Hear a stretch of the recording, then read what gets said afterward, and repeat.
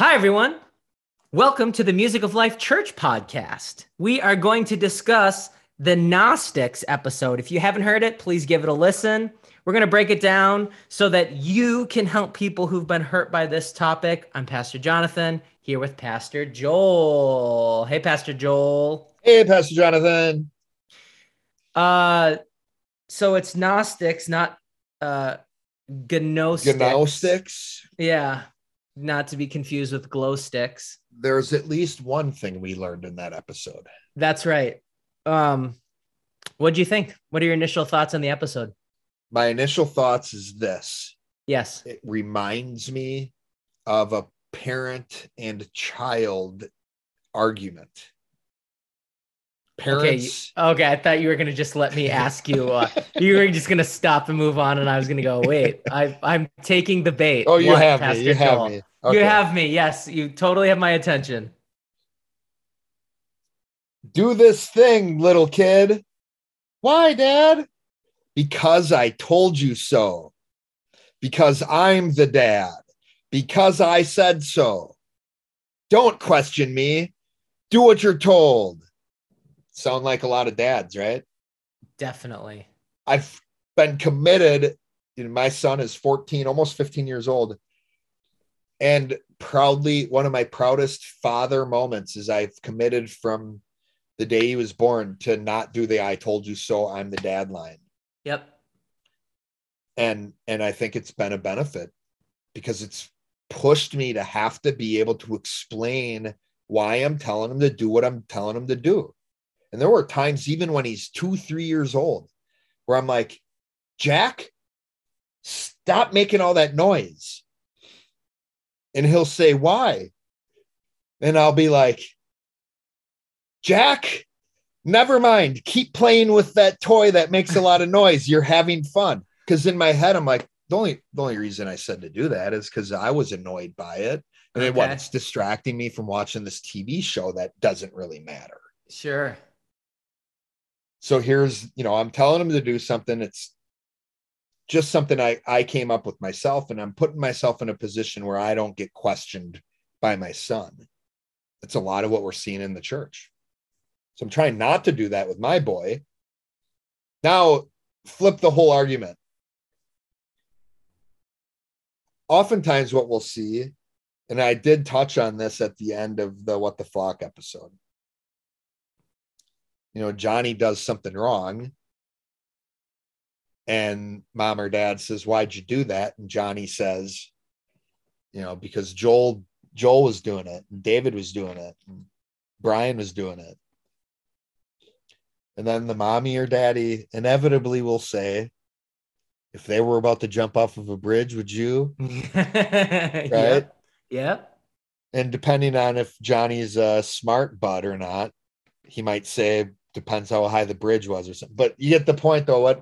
My point is that's why this reminded me of this parent-child argument, where a lot of times the flawed argument from a parent is because I said so. Don't question me. I'm the dad. I'm in charge. And a lot of times the flawed argument from the kid when they're being confronted for something they've done wrong is because this other person told me to, or I was just going with the crowd. Now, the parent ought to be parenting in a way where they're raising adults, not kids. They're raising, even though they are children, they're raising adults to the point where I need to show them by example that we ought to know why we're doing what we're doing. And ultimately the support for why I'm telling you to do what I'm telling you to do ought to be something that benefits you and be supported through something outside of myself. So when I support what I'm saying, it should be something better than because I'm the dad. Right. Yeah. That was me growing up. All of my house chores. Wow, I'd have to do this. I'd have to do this. And my parents would constantly say, Jonathan, your wife is going to thank us for it. Now that kind of sounds like it's for their benefit. That's a great support, though. That my wife will thank them, but what does that mean? Like, it's so that's really layered. So, but but now that I'm married it's like Morgan and I will have all of these conversations and we'll hear about all of these fights that happen because of chores and housework. Yeah. And it causes me to think about those words that my parents said as this is going to benefit your marriage one day. Right. Even when I was like, I'm not going to get married. I'm not going to get married. It's like the other way is to say, well, we, as parents, we see that you're going to be someone who's one day going to be married. We think that you want that, even though you say you don't want that. So it's just like that flip side of going, no, Jonathan, we see you as someone who's going to want to be married and it's going to benefit you. And it does. Yeah. And so it reminds me, it's like if the leaders in the church are acting the same way, really they're treating their congregation like their congregation are little kids. Yeah. And now at the same time, if I'm an adult and I'm using other people's words and beliefs to support my own, well, I'm acting like a little kid. Yeah. I'm acting like Johnny, who's blaming his school buddies as to why they got in trouble for picking on a girl during recess. Right. That's not going to fly when I stand before God. I can't blame someone else for what I believed or what I've done. I need to know what I believe, why I believe it, and be able to support it from a source outside of myself, or else I'm putting myself in a position to commit idolatry. And that makes sense. I think a lot of pastors and leaders have great intentions. So we're not talking about what their intentions are, but right. If because I said so is a legitimate reason to tell people what to do, then they will always be children. So what's the benefit of someone always being children and me or the pastor always being the pastor is that they're going to stay. Oh, yeah. And that's where that's really sneaky and gross. That's really, because it's like I'm the source of your spiritual health. And I'm getting these words for you. And because the word of God says so, or because of this, then we're always dependent upon that person. Did you ever run away? Did you ever run away as a kid, Pastor Jonathan? I was just talking about this with Morgan. I don't know if I ran away or just like walked around the block. Yeah, okay. Seriously. But the intention though, the intention was I'm leaving. And yeah, I'm not asking how far did you get. Yeah, but that's because that was my follow-up question is how far did you get? I made it the time I tried running away. I don't know if I've ever talked to anybody about this because that's how silly it was. I don't remember what it was about, but I think I grabbed like a granola bar, for my sustenance on the journey I was about to go on. Yes. I didn't make it a block before I was like, no, this ain't a good idea. I turned right back around. Do you remember when it was? Was it summer or winter? It was summer. I remember it being warm out. And I think that might have been a variable as to why I had the courage. It's like, if it was winter, I probably wouldn't even have stepped outside. Nice. But I remember I didn't have to grab a coat or nothing. It was just my granola bar. So it was well thought out, clearly. But that's so you think about that though. Even as a kid, I know, I never told my mom or dad, but it's almost like, go ahead and run away. Right. No, I'm not telling you to tell your kids to run away, but from my perspective as a parent, it's like, I could watch myself walk down the street now that I'm an adult and watch that whole situation unfold and be like, you're going to come back. You can't take care of yourself. Yeah. So that is, I like what you just said there. It's profound, but it's also kind of scary too. Cause I think a lot of times we are as leaders, we're acting like bosses and we are putting our people in a position where they can't get the help they need outside of from me directly. And that we're not raising great disciples. Adults. They're going to have milk, right? Yeah, No meat, exactly. just milk. Exactly. No meat. It's just the same message over and over and over again. Yeah. And it's not getting deeper. Um, yeah, I think I can see how people who can't explain their beliefs, if they're in a leadership position, especially in the church, if they're a pastor, can be unconsciously unsettled by a conversation with asking why. So it's essentially like asking someone why if they don't know it, if they don't know why behind what they believe. So if they have a belief, but they can't explain why, then every person in their congregation is there essentially because they either like or trust that pastor, that he's caring for them. As soon as they find out that he doesn't know why, or as soon as it gets questioned that he doesn't know why, or gets asked why, I'm starting to see a clearer picture of why there's such a hard pushback, because it's literally like every why question that we're asking is potentially going to cause within himself this fear that everyone's going to leave around him. Yeah. I haven't been able to explain it. I'm that pastor going, I haven't been able to explain it for years. So now that this is being exposed, everyone's going to leave. And usually what happens is not a tearful, humble, oh my gosh, I want to learn. Thank you so much. Whereas that could be the story, is the pastor getting up and saying, hey, remember, I've been explaining this to you for all of these years. Well, I've learned this as well. And this is the explanation that will help cement what we've always believed is right. Yeah, I love that. Because I was going to ask you, well, what should a pastor do if he's in that position where someone asks him why he believes what he believes and he's not able to give the answer? What should he do? If he's not able to give an answer? Yeah, he should go find out an answer. Yeah, should find it. He should go get one, and then basically, lead his congregation, lead his church. Yeah. And I would add this too. You can say, I don't know. Mm-hmm. Go find the answer. The answers are there, especially when we're talking about scripture. Yeah. But you don't have to. I think it's a much better position to put yourself in as a leader to admit you don't know something than it is to rationalize why it's okay you don't know something. Oh, man.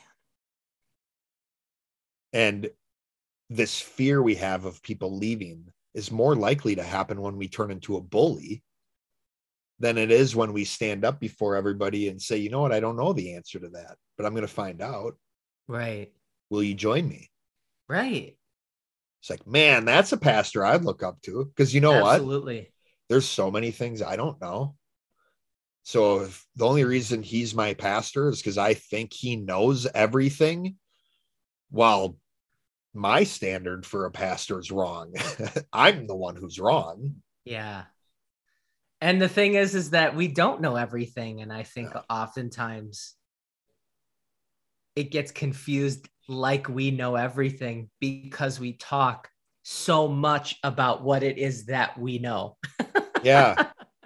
You know what I mean? That it's like we're passionate about what it is that we believe and what it is that we know. And that does not mean that there isn't so much more to learn and get to know. So we're not saying we have to know everything, but the response to what it is I know and what it is I don't know is really what's important. Am I seeking truth? Am I seeking the right information? And on that journey, recognizing I'm going to be wrong. Yeah. And those are the greatest opportunities for me to learn something new. Yeah. So man, if I could say one of the number one attributes of hopefully our Music of Life Church podcast listeners is that we admit that we're wrong quickly. When you find out something's wrong, I'd love for our listeners to have a reputation of people who admit that they're wrong quickly. Yeah, because one thing we've found to be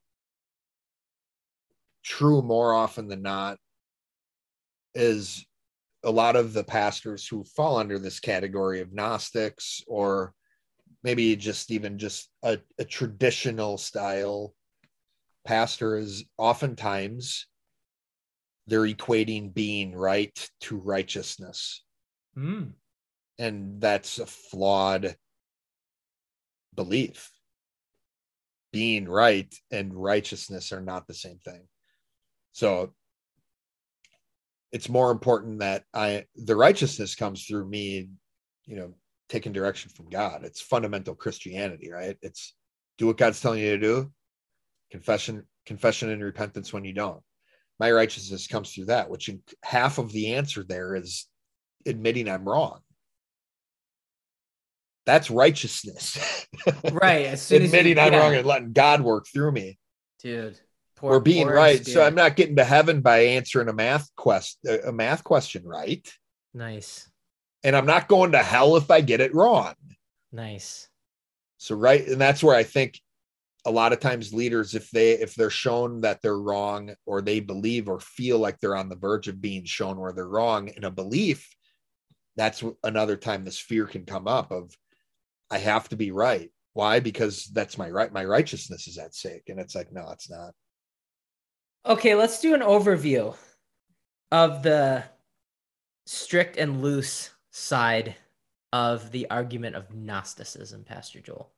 The strict side is really when the pastor or leader teaches whatever it is they're teaching, whatever this information is, and they put themselves in a position where you have to hear them. You can't confront them. You're told you need to listen. You're told you need to believe. And the support is the reason, and the support is because I'm the pastor and you're supposed to just submit to me. And ultimately the response here gets pretty dodgy. A lot of times people on this side end up being like bullies.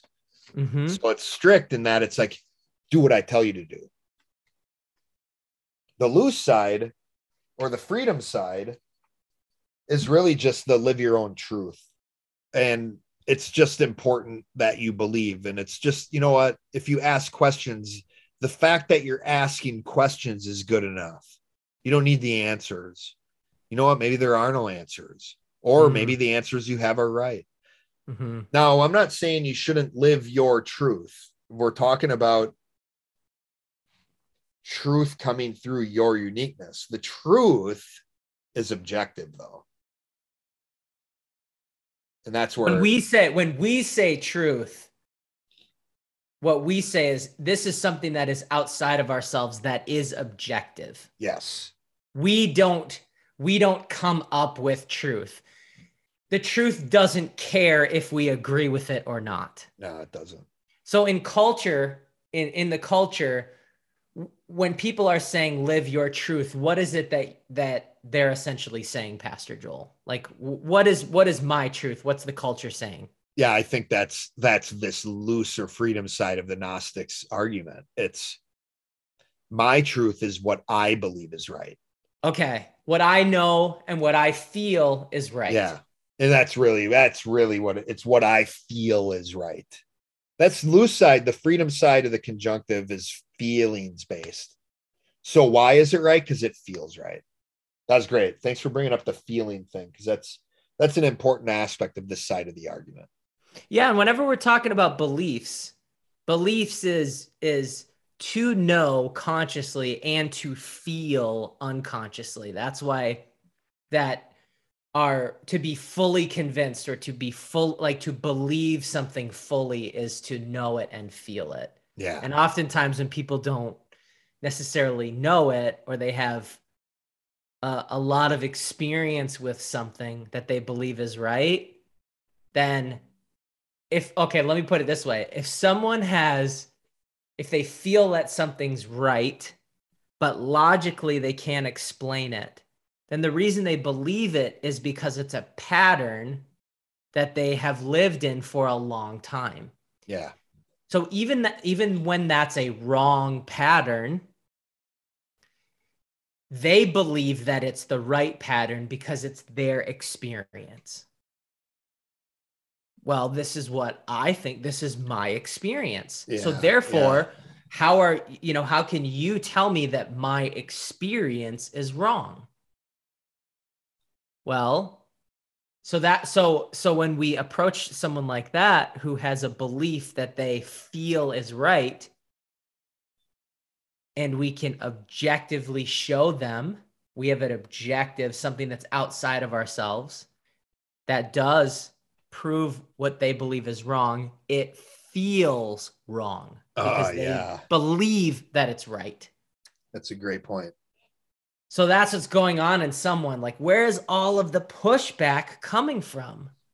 Well, they are convinced that you are wrong. Different and uncomfortable does not mean wrong. Oh, I love it. Yeah. Yes. Yes, that is so important Yeah. to talk about. Yeah. And that's this side, this loose side of the argument, really, for every episode we've ever done. When they're confronted in what they believe, a belief based in a feeling, it feels, if they're confronted in that with something different or uncomfortable, it's often equated where then it must be wrong. Because if I believe in this thing because I feel it to be right, well, different and uncomfortable doesn't feel the same.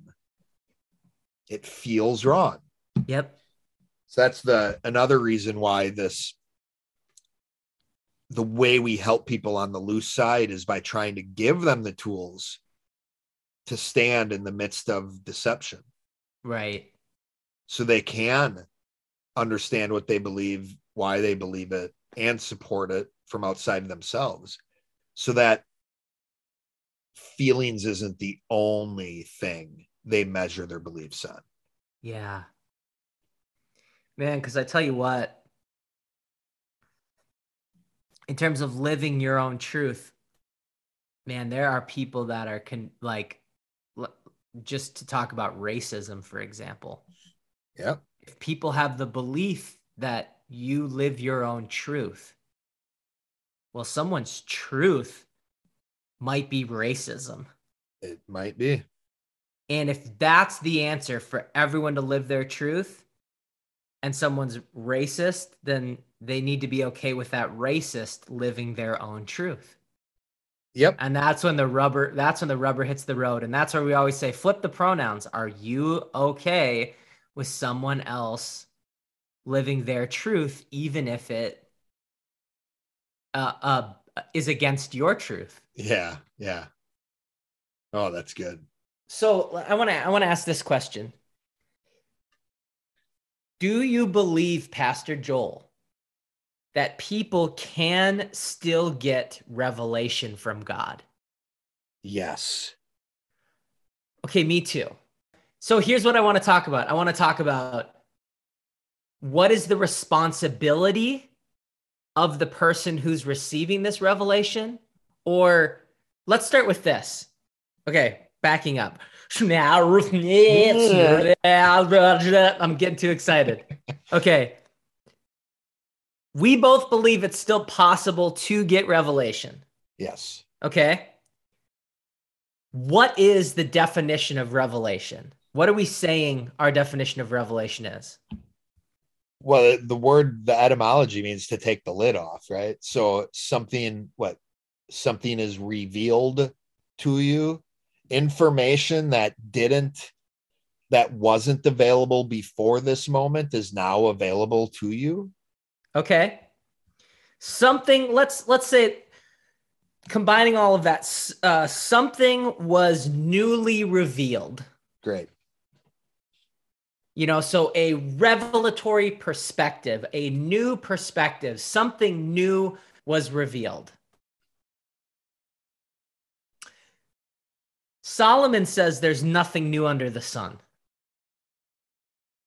Yeah, okay. What is that? What does that mean? Yeah, we're going to go into Ecclesiastes here now. Great. Can you help me? Yeah, can you help me resolve that? Okay, so here's where, again, I'm going to go back to something we talked about in the mystery versus puzzles, because this actually will help us kind of get some resolution behind why are some of the books in the Bible in there, like Ecclesiastes. what it says at times just seems flat out wrong.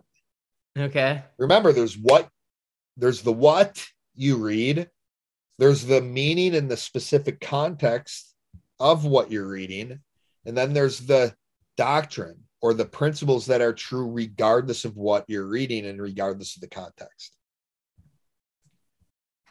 That is so important to understand when you're reading Ecclesiastes. Okay. Because Solomon's really at the end of his life or towards the end of it. And his thought process is shot. He's not a happy camper, is he? No, he's not. And when he says, well, first, really the reason his thought process has gotten the way it is, well, two reasons. One, he was isolated. He didn't have anybody confront him. Or he didn't allow anybody to, I should say. And so he seemed like he was pretty isolated. And two, his focus was on the physical. How much money, how many women. So I would say, so in order to understand there's nothing new under the sun, I would say, how do I resolve him saying that and what you and I just said, that something new can be revealed? Yeah. We're focused on the spiritual and Solomon was focused on the physical. Aha. I mean, Solomon got to a point where it's like, okay, well, what more can I have? There's no other new experiences for me to have. I've tried them all. There's no new physical experience. Right. Nothing new under the sun. I mean, under this, like he's talking about on earth even, right? Oh, that's good. Oh, I like that. That's good too. Yeah. Where you and I are saying, yeah, well, maybe you're right there. Because the revelation you and I are talking about, Pastor Jonathan, is revelation that would come from a source that's above the sun. Nice. And so that's really the simple way to resolve that is spiritual versus physical. Oh, I love that. Under the sun. Have you ever said it that way? No, I feel like that just came as I was talking. I feel like God showed me that.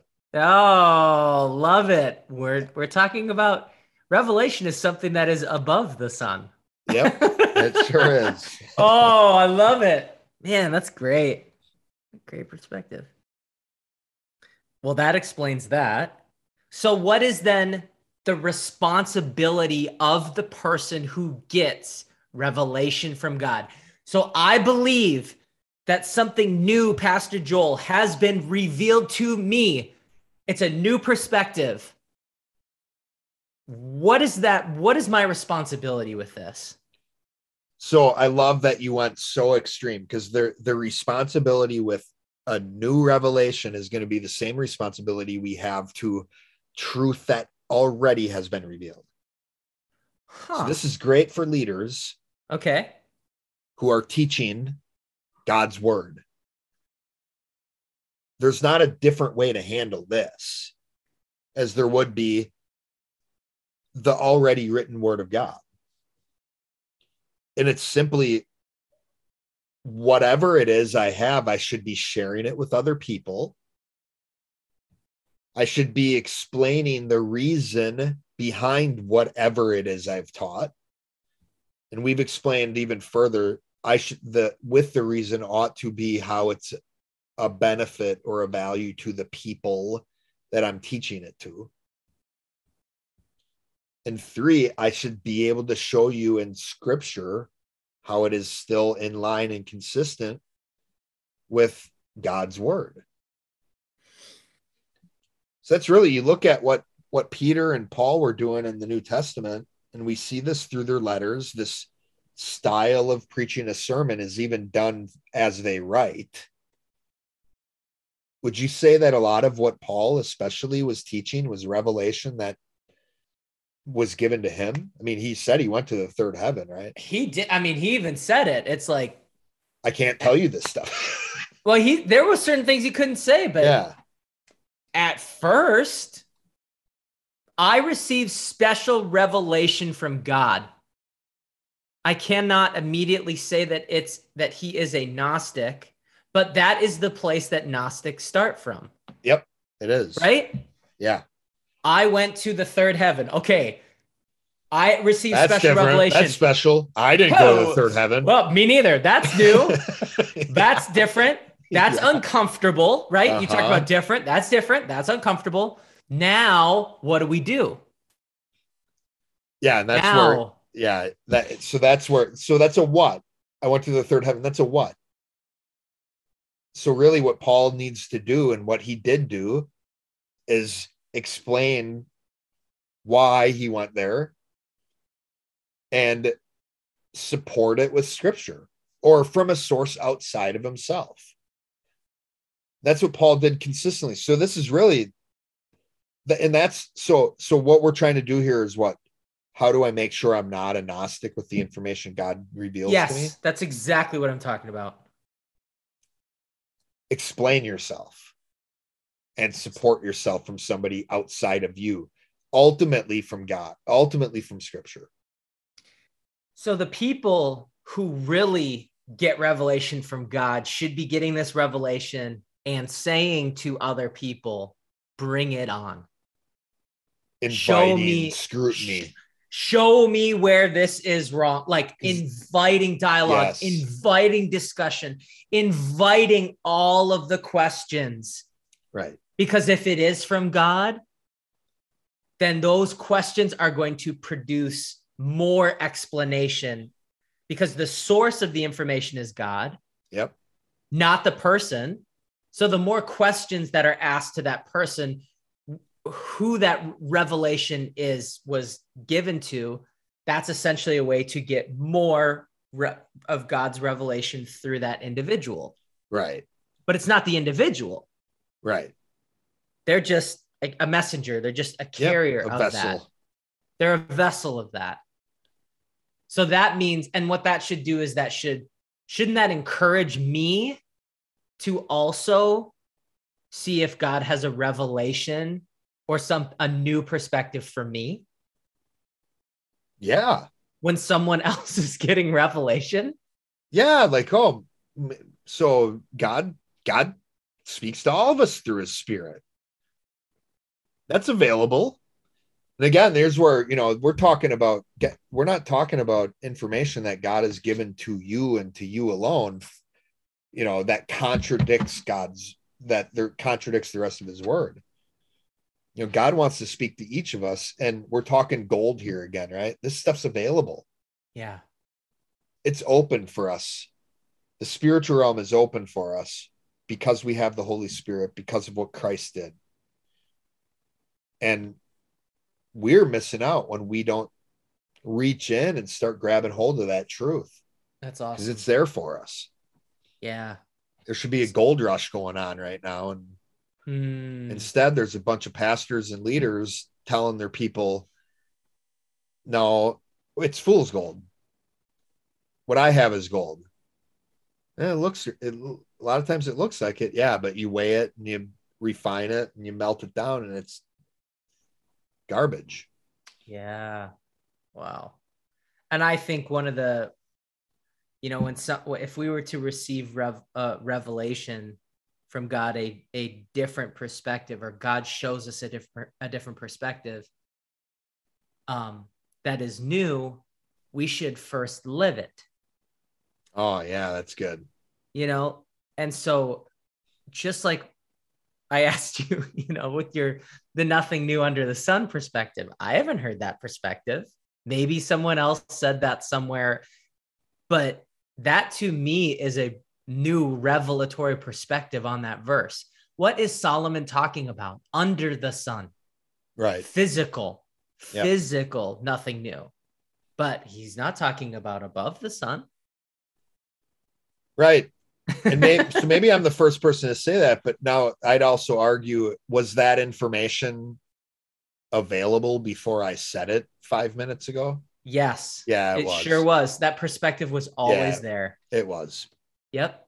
But it was discovered. I mean, it was discovered. Not invented, discovered. No, yeah. it was discovered. And now it's really simple. Now it makes things simple. And And shouldn't Revelation do that as well? It should, yeah. Should make things simple. Jesus comes to earth, like the revelation of Christ. Yeah. Comes to earth, and didn't a bunch of things just make sense? Oh, totally. All of it, a walking in the wilderness, the garden, the sacrifices, blah, blah, blah, all of that. And Paul lines it out, right? Like, What a revelation that Christ was, that made a bunch of things make sense. Revelation, I think, should do that as well. Yeah, that's good. I like that. But to your point, I ought to be able to explain it and give a value to other people for living it. Well, this is awesome. Okay, I want to go through the 3 categories of self-esteem, Pastor Joel. So will you bring us through how the Gnostic conversation has impacted the church relative to people's confidence in who they are? Sure. The first category, people's low self-esteem. So these are people who aren't going to want to be confronted. And if you do confront them, they're going to handle it poorly because they're going to take you trying to show them where they're wrong personally. Mm-hmm. The second category is mid self-esteem. These are people who have a high enough self-esteem. They might not like being shown where they're wrong, but they know they're wrong. But they also know that what is being taught in the church, at least from their experience, is wrong as well. So they've grown enough to know I don't deserve to be in a situation like this. And maybe I don't know why I believe what I believe, but I'm not the one teaching people to do certain things and also not being able to explain why I believe what I believe. Nice. And then there's the people with high self-esteem. That's the third category. People were impressed with understand what they believe, why they believe it, and are able to support it from a source outside themselves. And I'll just clarify this too. High self-esteem doesn't mean I know everything, and it doesn't mean I understand. Maybe I don't have the right why or the right support behind my beliefs yet, but I am on a journey to make sure everything I believe is supported with the right why. And I'm on a journey to make sure it's supported from outside myself. So these people are going to respond to being confronted by thanking you. Nice. So to bring someone from low self-esteem to mid self-esteem in relation to Gnosticism, what we're saying is we want to confront someone unconsciously from low, like when they're at low self-esteem, to bring them to mid self-esteem. Yeah. And then once they're at mid self-esteem, what we want to try to do is give them the right answers. Yeah. Because if they're at mid self-esteem, they're like, well, what is the answer? Yep. I want to understand what it is. And then high self-esteem is, well, I'm going to be wrong all the time. So just keep bringing it. And it's not my responsibility to be right or to be righteous. That's God's nature is doing that. That's not my responsibility is to be humble. Yes. Be humble. Cool. Anything else, PJ? You have any other thoughts? Great. That's awesome. I love how you did that progression from self-esteem. Awesome. Cool. Well, thank you, Pastor Joel. Thanks to everyone who's listening. This has been the Music of Life Church podcast. If you have any questions, comments, you'd like to hear a certain topic, please let us know. We will see you next time. Bye-bye.